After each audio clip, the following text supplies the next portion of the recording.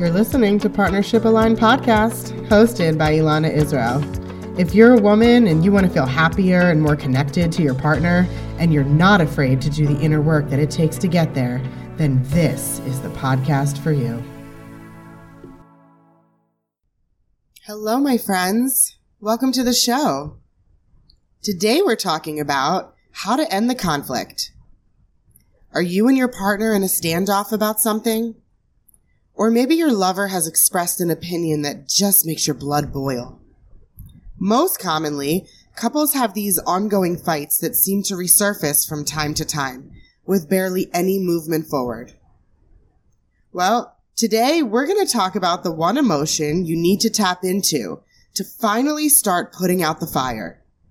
And then I'm going to tell you how to access that emotion. By the way, the show notes for this episode can be found at partnershipaligned.com/2. So, are you ready? The emotion is curiosity. Curiosity can single-handedly diffuse tension. It is the opposite of getting defensive. It is the opposite of being judgmental. When you genuinely feel curious about why your partner feels and acts the way they do and where they're coming from, you have an internal shift that immediately softens you and moves you towards connecting with them.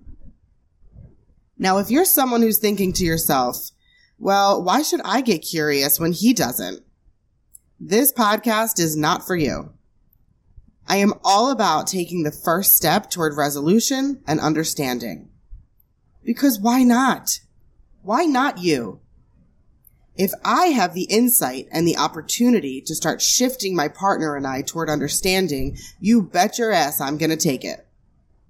You see, bad behavior comes from pain. Your partner isn't just being a jerk. They're acting on thoughts and feelings that they're having. And those thoughts and feelings, they're there for a reason. It may not be a reason you can relate to, but to them, it is their experience, and therefore, it is very real and it is valid. When we're growing up, the experiences that we undergo while our brains are forming are highly consequential. Our neural pathways are developing as we take in the world. Our parents, siblings, and school play a vital role in how we view the world as an adult. So let's look at 3 examples. A boy being raised by parents who are constantly expecting more of him than he can deliver has a good chance of growing up to think that he is not good enough, and he'll spend most of his waking hours trying to prove himself to everyone. He may value accomplishment over vulnerability. A girl who grows up in a home with alcoholism or addiction will not feel secure and may have a hard time trusting others as an adult. After all, the people who were supposed to give her stability were the very ones creating chaos and emotional confusion. So she never really learned how to trust someone because the first few times she tried, she quickly learned that it was unsafe. And a child who has parents in a heated divorce may grow up to avoid conflict altogether because the anxiety witnessing so much fighting without any healthy resolution. That part of conflict where we talk about it and make up, that was never modeled for this child. So how are they supposed to know that that can be the result? Do you see why it's so important to get curious? Understanding where your partner is coming from removes the 10-foot barrier and actually brings you closer together. This is your life partner.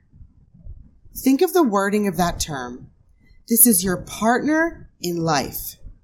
This means that you're on the same team.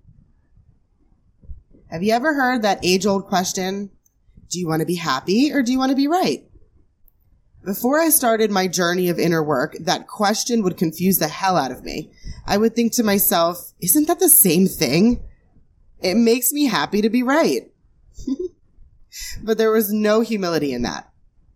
I thought I knew how my partner should think, feel, and act. I cared more about him saying you're right than I did about getting to know him. If this is where you're at, there is much work to be done, my friend. You see, your partner has some kind of belief system learned earlier in life that causes them to see the world through a lens that you may not have access to. So, ask questions. Get genuinely curious about why they feel the way they do. You don't need to agree with them, you just have to respect them. So how do we drop into curiosity? Well, it requires a shift. It's not always easy, but it may not be as hard as you think. In my free guide, 4 Steps to Empower Yourself, Cultivate Better Communication, and Deeper Intimacy with Your Life Partner, I take you through a powerful exercise that helps you get there faster. You can find that guide at partnershipaligned.com/guide. But for now, let's start with where you're at. What are your thoughts about your partner within this fight or this tension that you're experiencing? Close your eyes for a minute while you think about it. Can you feel the tightness in your body as all your defenses go up? Can you feel that judgment? Can you see how these thoughts are not serving your relationship? Take some very deep breaths and relieve some of that tension in your body. Then think intentional thoughts that will cause you to feel curious. Your thoughts create your emotions, not the other way around. So, in order to feel genuinely curious, you need to think curious thoughts. And it has to be a thought that you actually believe. This is something that I'm trained to help my clients figure out.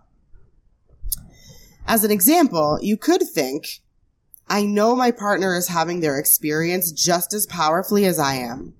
I wonder where theirs stems from. Or you could think, we come from such different backgrounds, I'm interested in how their past has contributed to their current lens. Doesn't have to be these exact thoughts, but you see my point. Now, it's important to understand that if your body is on fire and you are just not ready to get curious, that's okay. I am a big believer in taking some space and allowing for your emotions. But there's a difference between I'm not ready to and I don't care to. You need to be honest with yourself about how much your ego is playing a part here. The last thing I'll leave you with is that all relationship work translates from work with the self. So first, get curious with yourself. What is the lens that you see the world through? When you're acting out, can you see how it comes from pain? And how has this pain shaped your view of your partner? These questions are the beginning of healing. Clarity is the first step towards resolution with yourself, with the world, and with your partner. Thanks so much for listening. If you like what you heard today, subscribe and leave a review. And please share this podcast with other women who need this information. Because remember, a healthier relationship, it always starts with a healthier you.